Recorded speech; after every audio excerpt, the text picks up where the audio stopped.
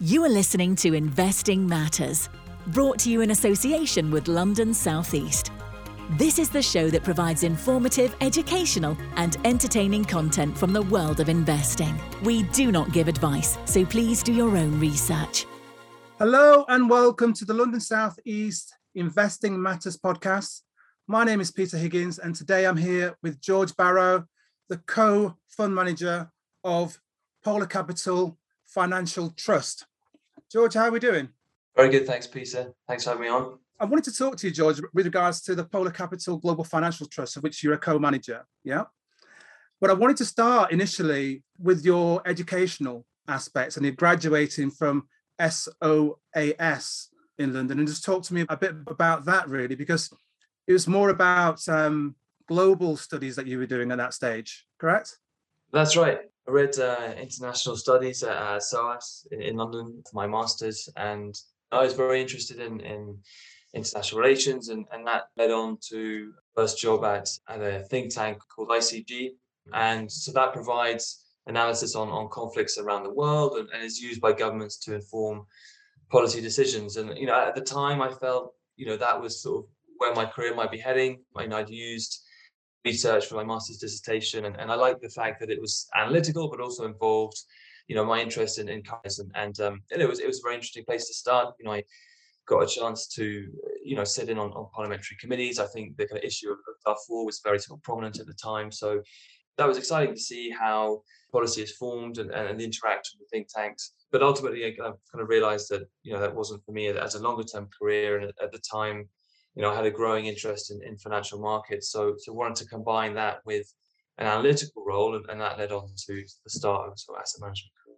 Indeed. So you're in your mid-20s and you join as a junior analyst at HIM Capital, covering the financial sector. So tell us about that and going in at that very young stage as a junior analyst, and what that meant and what your role was as a junior analyst.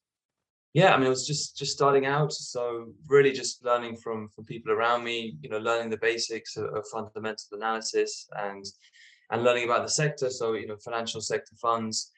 My focus at the time was on Europe, so covering the region and supporting the fund managers in terms of their stock selection and coverage. And I started right at the time of the global financial crisis, so it was quite a time to join and focus on the sector. And it felt like each weekend there would be new rumors about a bank run or some kind of systemic issue. And maybe it was a blessing that it was the beginning of my career, because I didn't appreciate probably quite how significant the event was. But, I certainly benefited from having people around me who'd been through other cycles and seen downturns, although maybe not as large a shock as the GFC. But in your early stages of your career, you really benefit from having that experience around me. And I kind of, in the subsequent 12, 13 years, you can see how profound an impact that downturn has had on the sector and continues to have. And post that, we saw 10 years plus of regulatory tightening, we saw capital build, we saw significant fines. And, looking back, I think as an analyst, that continues, having been through that experience, I think you always retain a focus on balance sheet strength and on risk management, having seen, some of the effects of going through such a downturn. And I think on the other side, it's interesting to see the extent to which that continues to inform people's perception of the sector going forward, even today. So despite the fact that the sector might have much stronger capital and stronger funding, I think we still see perceptions which may be a bit out of date. And as an investor, I suppose that opens up opportunities for us. Absolutely. And I agree with you wholeheartedly regarding the changes that have been made since the GFC. I wanted to go back because you touched on a really, really important point here. As when you started, it was the beginning of your career, and you had so many other people around you as well that gave you and enabled you to gain so much more experience. Could you share with me some of the learning points during that phase of going in and obviously experiencing the GFC for the first time as a newbie even? Yeah, I think you gauge the level of concern by the reaction of those around you, those that have seen it and been through other downturns.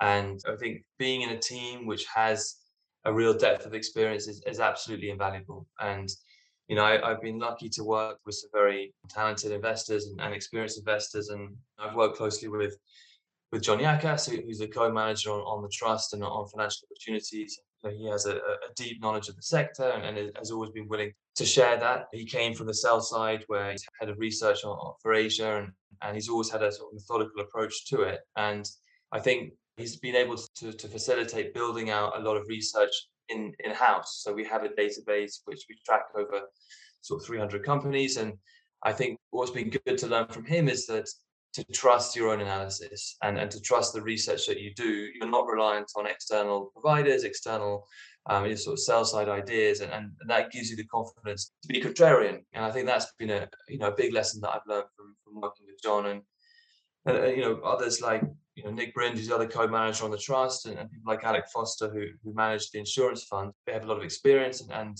they've certainly seen a number of downturns. And when you invest in a cyclical sector like financials, you certainly take reassurance from those that have seen it before. And I guess that gives you the confidence to see it maybe as a buying opportunity. When you're going through what we've been through recently with the pandemic and with the sell-off that's been there, I think you need to have experience to be able to sort of gauge and judge what is a buying opportunity or not.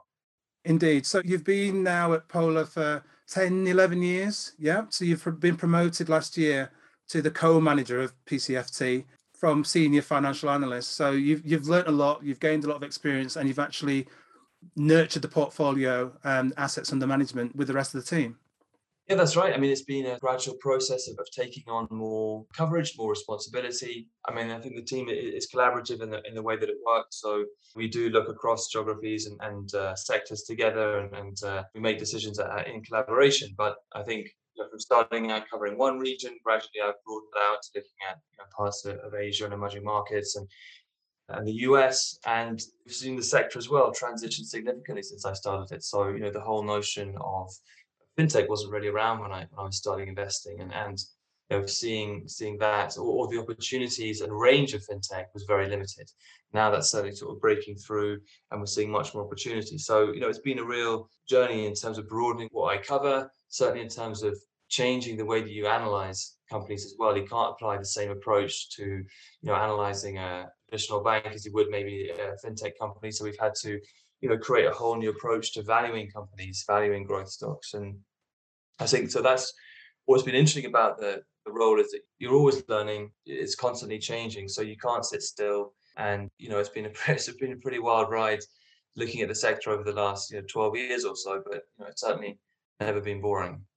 Absolutely. So with that in mind, I wanted to talk to you a little bit about the process and how you and the team go about selecting a stock or a holding. Where does it start off? Fundamentals, macros, etc.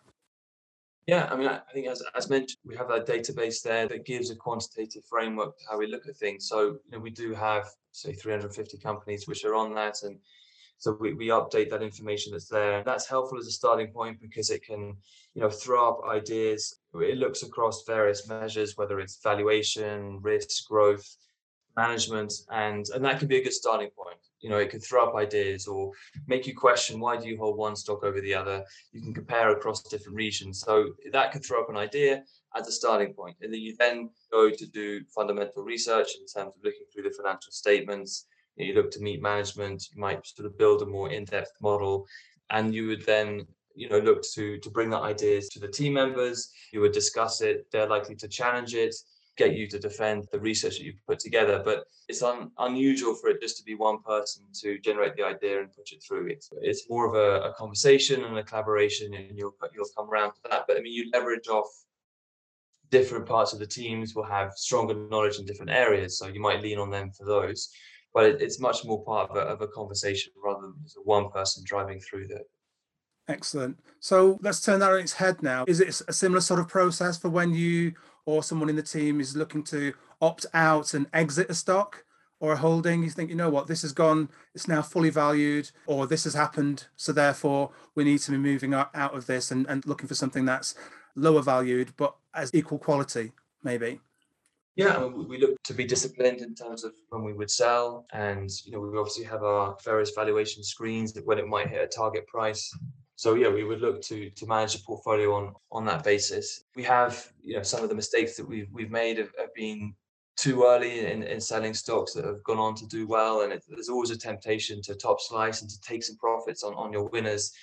So I think it's about retaining conviction in those that are doing well, but I think we've seen a big sort of divergence in the disrupting stocks that continue to do well and continue to re-rate, and they go well past your target prices. So an example of that would be a payments company called Adyen, which is particularly well placed. It's re-rated significantly during the pandemic, but it's seen very strong operating trends. It's got a tailwind from winning the sort of eBay mandate. It's increasing its presence with US merchants, and it's best in class as a payments provider. But it has re-rated significantly during the pandemic. So on a sort of valuation call, we sold the position in May, but it's then gone on, kicked on and risen another 40%. So I think it's looking in combination, both at your target prices, but also in the way in which the investment case might have shifted and how does sort of underlying outlook change for the stocks.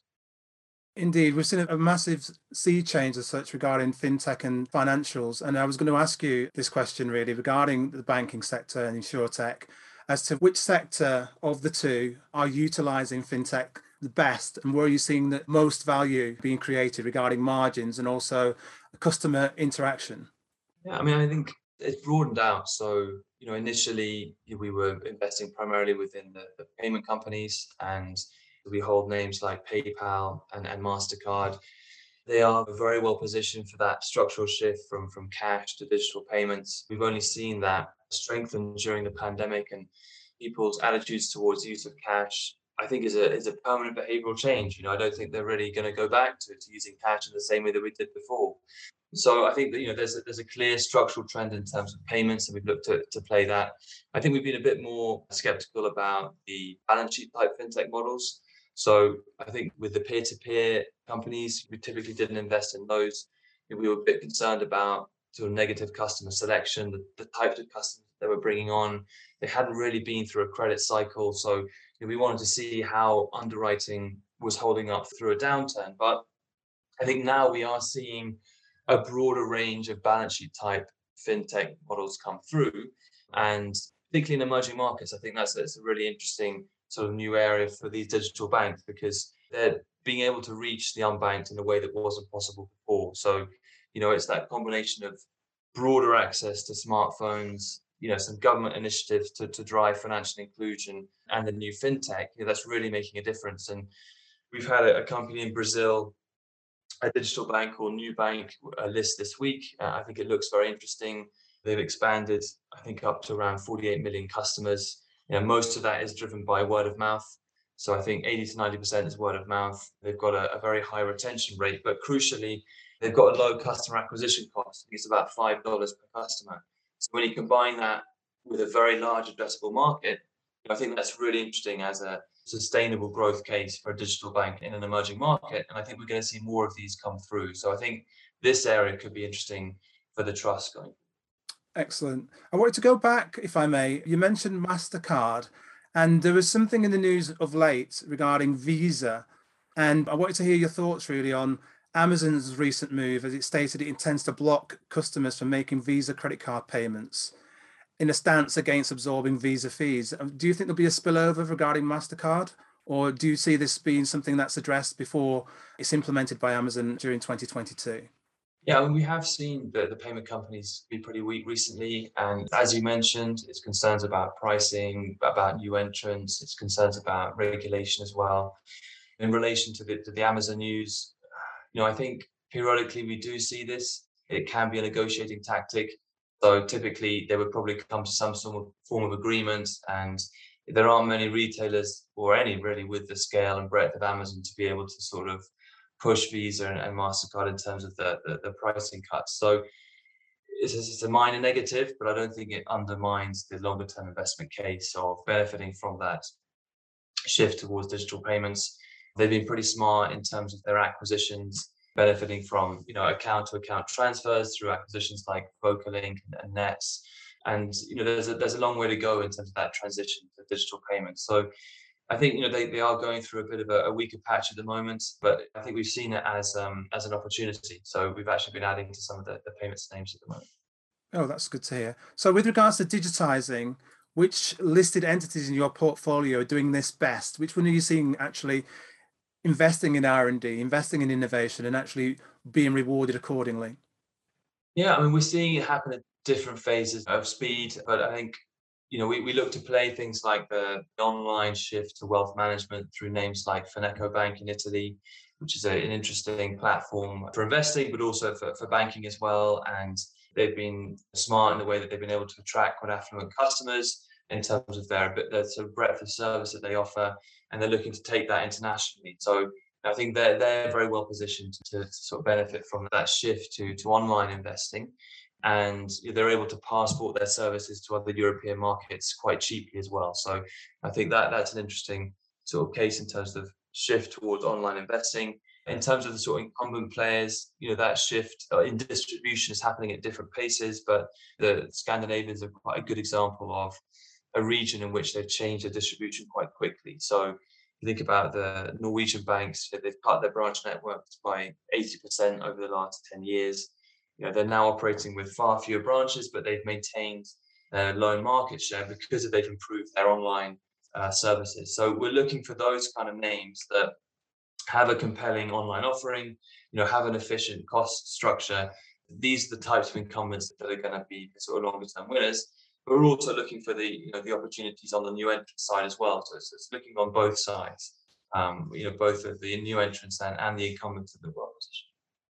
Indeed. So the incumbents are doing well, and they're innovating and adding more digitalization to the platforms. And obviously, since the GFC, the banks have faced several stress tests, even up until last year with COVID, George. So with regards to that, and with that in mind, are you seeing and feeling that the banking sector is stronger now and more resilient, or is there still things out there that you're thinking, actually, they've not resolved that matter out there yet? It's been a significant stress test for the sector, and I think it's been an important one to demonstrate that they are much more resilient. So I think, we would bang on to investors about how the sector has changed and how it's strengthened its capital and its lending controls, but I think people wanted to see it go through a downturn before they'd actually give it the credit of it's changing. So, we've now had that stress test with COVID, albeit there has been support through government stimulus, but the sector's held up very well. NPLs have remained at low levels. They've certainly been part of the government solution for recovery. So, issuing loans like C-bills in the UK or PPP in the US. So it hasn't been a source of instability as it was last cycle. Actually, it's been part of the recovery. We've seen banks returning to paying a yield very quickly, paying a dividend quickly. I think that's very important as well. So, if you think about the GFC, we didn't even know what surplus capital levels were because the regulatory minimum kept changing. We had a long period of sort of regulatory tightening. We now know what the minimum capital levels are. We now know what the sort of regulatory framework is, and that gives managements the confidence to return surplus capital. So we're seeing that now. So as soon as the capital return restrictions were lifted, we've seen some very large dividends being paid. So a number of European banks are yielding in excess of 10% because of the catch-up dividends from last year. The US banks, if you include the buybacks and the dividends, are yielding just in excess of 5%. So that is a world away from what we saw last cycle when we were thinking about or were seeing dilutive capital raises coming through and concerns about systemic risk. So the sector has changed significantly, and I think it needed to go through a downturn to demonstrate that. Indeed. And I think that some banks have come back much stronger than before. I wanted to talk about some of the banks which you currently hold, if I may, if I just ask you regarding your US and Nordic exposure and UK exposure, which you've got a small amount of. If you just want to share with us the companies that you're holding strongest in those areas, please. Yeah, in the US, we own a number of the large cap banks, which we think continue to offer strong value. They're rate sensitive. They're going to benefit from pick up in terms of loan growth, we think, going forward. And one of the key areas of overweight for the fund is actually to the US small mid-cap space as well. And names like Silicon Valley Bank would be a good example within that space. So these are banks which are focused on a particular region within the US, or they're focused on a particular sector. And so Silicon Valley Bank, as the name suggests, based in California, it lends to the technology sector. It's seen very strong growth, so underlying loan growth of around 40% year on year last quarter. It has maintained that with good asset quality, growing its book value by 40% year on year. So I think these kind of names are particularly interesting for us. It's a very sort of broad pool of names to look at. There's still over 3,000 banks, I think, in the US to analyze. So, there's a lot of opportunity there. They're also highly rate sensitive. So on average for our US bank holdings, 100 basis points rate rise would increase earnings by around 17% in year one. And that increases in year two as more of the loan book gets repriced. So I think, we are seeing a lot of catalysts going forward, not just from economic reopening, but also from high rates coming through and then continue to return surplus capital. So I think it is, it does remain an interesting point of time for the sector, and that's reflected in how the trust is positioned. Excellent. So with regards to the banks you have in the Nordic region and on the UK stock exchange, what's your exposure there, George? Yeah, I mean, in the Nordics, we just hold Nordea, which again, I think it is very well positioned in terms of capital return. It holds a lot of surplus capital, which is committed to returning. We think that leads to a high level of capital return, not just for this year, but next. It has a level of rate sensitivity as well, particularly given earlier rate rises coming through in Norway. So it has exposure to across the Nordic region. And it's done well in terms of upgrading its IT systems as well, and sort of improving its cost efficiency. So you combine that with undemanding valuation, and it looks interesting in a European context. And then we think about the UK. I mean, traditionally in the UK, we've been more positioned within the challenger banks. And so we've held OSB since IPO. And, it's been one of the stronger names that we've held. I think it IPO'd at about £1.70. It's now up over £5. It's been in a pretty volatile UK political, economic environment since then. We've had to deal with Brexit, we've had to deal with COVID now, but I think what we like about it is it's got a niche positioning within a specialist mortgage area. It can generate attractive margins of profitability because of that niche focus. Management have been consistent in terms of delivering on their targets. And so it's been a strong investment for the fund, and we think it continues to look well placed to grow from this level. It's also trading at a very reasonable valuation, around book value relative to high teens ROE. So that area has always been a sort of strong focus for the trust. But more recently, we've broadened it out to some of the large cap banks in the UK. So adding to positions like HSBC. We like the fact that it is one of the most rate sensitive names, and it's become more rate sensitive. So it's taken in a flood of deposits during this sort of COVID period. Loans to deposits gone down to sort of low 60s levels.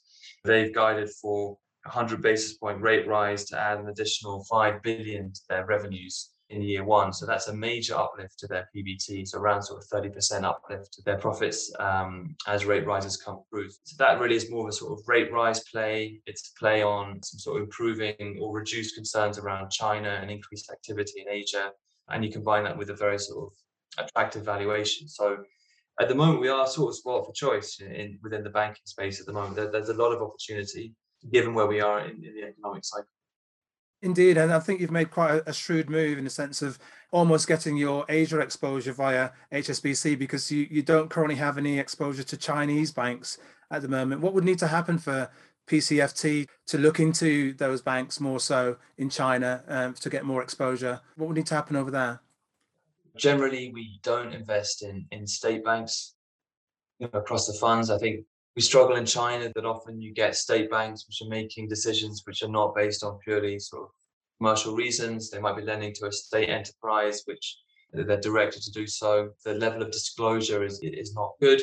So it doesn't really fit our process in terms of analysis and getting comfortable in terms of the kind of risk they're putting on the balance sheet, the kind of strategy that they have. So I think we don't have any exposure to Chinese banks. And I think it'd be good if there was a route to get more exposure to the economy through more private sector type companies. We actually have a company called Chaylease, which is a Taiwanese company but has operations in China.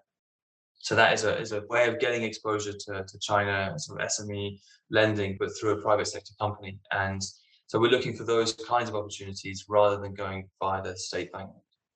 Excellent idea. Now, you've already touched on banks being one of the biggest beneficiaries of the rise in interest rates. But I wanted to touch on the fact that obviously a lot of the conversation this year has been about interest rates, but also about inflation being transitory. And that narrative seems to be changing somewhat.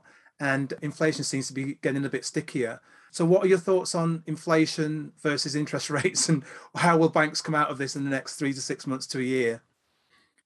Yeah, I mean, that's the million-dollar question. I mean, I think we've been in such a long period of declining rates and low rates, and where inflation hasn't had to be, thought about much.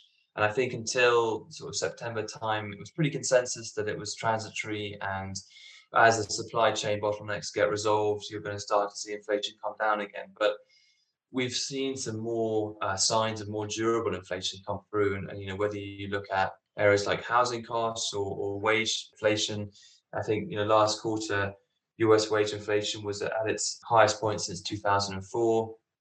So I think, we're certainly seeing signs of more durable inflation coming through. And we have seen a bit of a shift in tone from central banks to acknowledge that.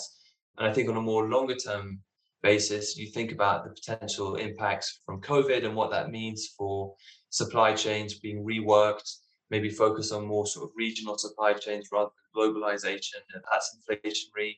And you think about the whole process of moving to a more sustainable economy from a climate change perspective. So shifting that green transition, that is likely to be inflationary as well. So I think we see certainly sort of more short-term and longer-term signs of inflation coming through. And I think we're seeing the market and central banks react to that. So we've seen a bit of a change in tone in terms of the expectations on timing of tapering coming through. Potentially that could finish towards first, second quarter next year.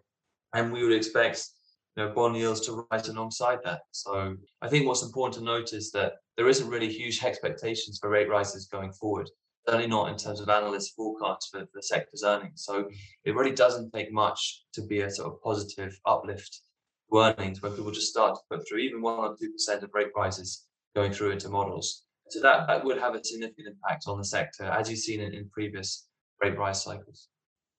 Indeed. And you touched on a very important point in the middle of that, George, which I really appreciate. You mentioned ESG and the impact and implications on margins and profitability, and also the costs, etc. Could you just expand on that just a little bit? Because a lot of money is going into ESG, and supposedly a lot of retail investors are asking questions about the ESG side of their investing. So could you share a little bit more on that for me, please? Yeah, I mean, it's becoming more prominent in every meeting that we do on both a micro level for companies, but also macro as economies try and transition and governments put more resources to shifting to more renewable sources of energy. That is going to be inflation as they shift to other sources. In terms of the sector that I look at, the data at the moment is quite patchy in terms of what they provide on terms of ESG disclosure, but we're seeing the regulator look to standardize that. So we'd expect to get much more granular information. For example, where does a bank lend? What kind of companies are exposed to fossil fuel lending? And so we expect to see that sort of level of information improve. We look to do our own analysis in terms of ESG. We try and put in data in terms of both the environmental, social, and governance aspects. I mean, we'd always focused in terms of governance, in terms of our process, but now we're getting more information in terms of social factors and environmental.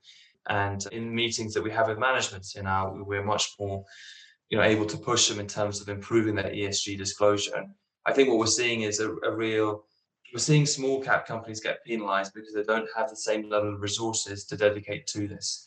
And I think that's skewing a lot of the third party providers. So, the MSCI might give a 0 score to a small cap bank in California because it doesn't provide an ESG report, and it's giving a reasonable score to a Chinese state bank that's lending to a coal power plant. So just because they produce a disclosure. So I think, it's incumbent on us as investors to encourage these smaller companies to provide disclosure. Otherwise, they're going to get penalized, and that's going to affect their stock price, I think.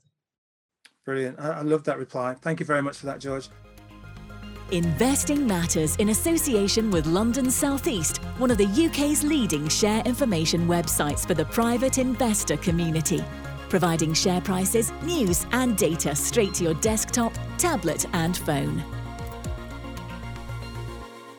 I want you to move on a little bit, George, and come back to some of the aspects of PCFT. I want you to talk more now about you, George, in a sense of, obviously, you're very, very busy with the work that you do. You're analysing all these companies, you're working as part of a team. But I wanted to just find out a little bit more about you as an individual and talk about your outside interests. And I hear that you do some volunteering at the NSPCC, Childline. You tell me about that and what drew you to that particular interest, and then talk a little bit more about delivery stuff that you do as well. Yeah, I mean, I think, I've always enjoyed doing something completely different in my spare time that, I don't think about the sector, I don't think about asset management, and I've been lucky to volunteer at some really great organizations. And whether it's Childline, where, I worked as a sort of switchboard volunteer, and I think it's obviously really important that children have a resource that they can go to, they can have people to listen to if they need. Unfortunately, during this period of COVID, we've only seen more children go through periods of mental health crisis and not have the same resources to speak to someone. So, I think that I found very valuable in terms of spending time with Childline, and my experience there just raised my respect for what they do, and the people that work there. I've done a bit of work. Well, I've just started the training and completed that for a charity called Bookmark, which helps children develop their reading skills. And having two young kids myself, it kind of highlights the importance of spending time with kids, and getting them the best out of them. So, unfortunately, some children might not have the same level of resources. So, if you can spend a bit of time to help them, I think it's time well spent. And then I also do spend some time with a guild in the city called the Leather Sellers, and they support a number of charities, often based in London, working in more sort of deprived areas of London. But I also spent some time with the investment subcommittee there, and I think that's been really interesting because you work with people from different parts of the financial sector. I mean, typically they've got a lot more experience than I do. And I think what's interesting is that we can invest with a much different timescale than typically you have in the asset management industry. So, we're thinking 20 or 30 years down the line, how should we be positioned? And we work on the basis that, yes, that long-term returns of equities are greater than fixed income. So we remain fully invested in equities. We use active managers to try to get sort of global diversified exposure. And we have the luxury to be able to sort of ride out periods of volatility. And I think that's been interesting to see the difference you can have when you have a 20 or 30-year time horizon relative to the much shorter sort of time pressures of working within the industry. Thank you for that, George. And I appreciate the work that you're doing in the community, because as you've experienced yourself now with the work that you're doing, there's lots of disadvantaged communities in and around London and around the whole of the UK. So it's fantastic that you're, even with two small ones as well, finding the time to do that. So bravo to you. George, I wanted to ask a little bit with regards to some of the work that's being done. Obviously, you're part of a larger team at Polar Capital, and you did your studies. What work is being done within Polar Capital regarding graduates, and how are you facilitating and supporting that? Yeah, so there is I think at Polar they do a good job of supporting graduates, and they have an internship program every year which would take people in which are either currently studying or recently graduated, and they get an opportunity to work directly with analysts or fund managers, and they get to spend time researching a particular stock, and they would then get to pitch that to the management team, and that would give them time directly spent with an investment team, so they actually get a sense of what it is like to be analyzing a stock, and what sort of conversations happen in the team. So at the end of that period, you can think it's definitely not for me, but it gives you an opportunity to get a sense of what the day-to-day is like. And obviously Polar takes on people directly into the investment teams or operations from graduates as well. So I think there's a pretty good route at Polar for people with lower levels of experience. Excellent. So with regards to your journey from HIM Capital to now, which stock has given you the greatest pleasure in the sense of you've researched it, you've analysed it, you've invested in it, and you've reaped the rewards in the sense of the best sort of investment lesson that you've attained from the research you've done? Yeah, I mean, I think seeing the journey of some of the small cap, the niche banks I mentioned, that has been very rewarding because they've been very volatile. They've had to come through a period in which there was some skepticism as sort of UK small cap banks. So I could go back to OSB as a good example of that, which has been a fantastic investment for us. But it's certainly been has been through periods of heightened volatility. But it's an investment where you learn a lot from it. So you learn to stick to your guns and have conviction in what it is to underwrite properly, to be consistent in terms of your delivery. And so seeing that from IPO to where it is now, going through acquisitions, they bought Charter Court, and to continue to sort of generate attractive levels of profitability, I think that has been a satisfying investment, and one that you sort of learn a lot from, and gives you conviction to also look at other sort of small cap stocks that that might take a beating during downturn, but if you have conviction in the business, it gives you confidence to hold them through that periods of weakness. Thank you, George. So with regards to that then, the ones that got away in a sense of you did all the analysis, the team's done the analysis, but it's turned out that it didn't work out, it was a mistake, lessons learned. What's been your greatest lesson? Yeah, I mean, we've definitely had our fair share of those. I mean, I'd say we work in a highly regulated sector, so we always have to be careful about the extent to which regulatory goalposts can shift.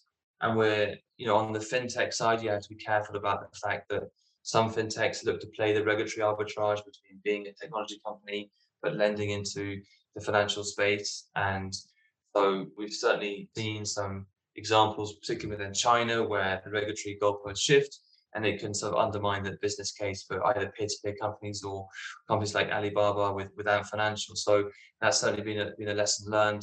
Closer to home in the UK, we invested in a company called Amigo, which offered consumer finance through guarantor loans. So through that use of the guarantor, it gave customers with a poor credit history access to lending.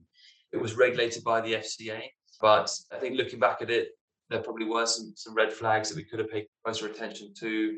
Maybe the sort of founder's relationship with the regulator was a bit tense, and we saw the regulatory goalpost shift and the business case get undermined. And fortunately, we took a small loss on it and we got out of it before it corrected materially. But it certainly was a lesson learned about. I think if you're lending in a sort of high APR space, the margin of error is tiny in terms of how the regulator perceives you. But you have to be absolutely sure about the type of business, the way it's conducting itself with its customers. And I think that's made us more sort of cautious about those types of businesses. Indeed. I mean, I've been looking at the charts of PCFT and it's had an absolutely stellar move since the March lows of 2020. What's been the most satisfying aspect of that, George? Because obviously you guys continued to push on and a lot of companies absolutely didn't know what to do last March, April, May, but you guys actually persevered and have come through it in really good fashion. It's been a roller coaster for 2 years or so, and I think important to emphasize that it's definitely been team effort, and we've benefited from others in that sense in terms of leveraging off their decisions and ideas. And I think we've benefited from shifting the portfolio quite significantly during that time. So we took down our banking exposure in the early stages of COVID, sort of first, second quarter in 2020, when it became clear that the economies were heading for a major downturn. And we raised our payments exposure, as a defensive measure. We weren't expecting them to kick on as much as they did and re-rate as much as they did, but they certainly were a big source of alpha for the funds. And I think as we went through the downturn, we were getting more data to suggest that actually the asset quality was holding up much better than initially feared. And when we looked at things like deferral loans and other sort of leading indicators of asset quality, it suggested that actually the market was much too bearish on the outlook. So from around sort of August, September time last year, we started to actually go back into the banking sector, add to those names. We took up the gearing on the trust as well. So when we had the vaccine efficacy data coming about November last year, we were positioned for that, and we sort of built into that as well by raising gearing levels and going more into the banking sector. So it was trying to sort of shift allocations of the funds during what was quite a volatile time, and that certainly helped the performance of the trust. Absolutely. I always like to look at total returns, annualized, when I'm comparing stocks and funds, etc., George. And total annualized for the last 12 months, 29.83, 3-year annualized 15.1, and 5-year 10.5%. That is consistency, my friend. Very, very well done there. Yeah, we've been pleased with the performance, and it's certainly been as I said, a very volatile time. But I think it's been pleasing in the fact that we've been saying for some time that the sector has become much more resilient. It can weather a downturn in a different way. So having that proof point now, I think, is satisfying to be able to go to investors and say, actually, it has been resilient. It is returning to paying dividend yields, and it has transitioned. I think that is, it's been satisfying. Yeah, I've asked most of my questions, but one aspect I haven't covered thus far regarding speaking with you about financials, George, is insurance and insure tech. I just wanted to briefly just cover that and for you to just share with me the exposure that the trust has to the insurance sector and insurtech, and where you see the greatest opportunities. Yeah, we're primarily positioned within the non-life side for insurance. It's around 14% of the trust. We invest in some of the Lloyd's vehicles, or it could be some of the sort of diversified names in the US, like Chubb. We also have a position within life insurance in Asia for AIA, just based on the sort of demographic trends that we're seeing in that space. But mostly positioned within the non-life space. We are seeing a rate hardening backdrop for them. So they have the capital to sort of grow into that. I think we've been a bit disappointed in terms of the stock performance. So despite that rate hardening, they really haven't recovered to the extent that we thought they would. And I think there's been some concerns about losses. There've been elevated catastrophe losses, but also losses related to COVID. I think there's been a bit of a reassessment as to the potential sort of frequency and severity of losses going forward because of climate change as well. I think that could be a bit of an overhang on the space. But we do see opportunity there. It is useful in terms of portfolio construction. Typically or historically it has been more defensive. But we are underweight because, as mentioned, if you want to get exposure and gearing to economic recovery and reflation, it's the banking sector that gives you that gearing. On the insurtech side, it's not an area that I've looked at in detail. A colleague has looked at it in more detail, but I think it's not a space that we know well. And we've looked at stocks like Lemonade before, where we don't think that the sort of unit economics are that attractive, so we haven't invested in it. But I think, as with other fintech space, we are going to get a broadening of opportunities. So we'd like to spend more time on it. Brilliant. George, I've covered all my questions, and it's been absolutely phenomenal to have you on the Investing Matters podcast. Is there anything else you want to share before we close this? No, I think that's been an interesting conversation. I think you've covered a lot in terms of the sector and background. So I appreciate the opportunity, and thank you very much for having me on, Peter.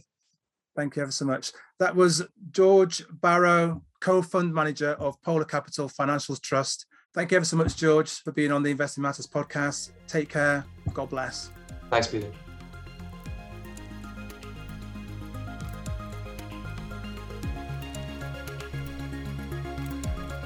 Thank you for taking the time to listen to Investing Matters. Be sure to check out the London South East website for free tools and info to research your next investment. You can also join in the conversation on our social media channels. And don't forget to subscribe to our YouTube channel for more content, including our CEO interviews. Catch you next time.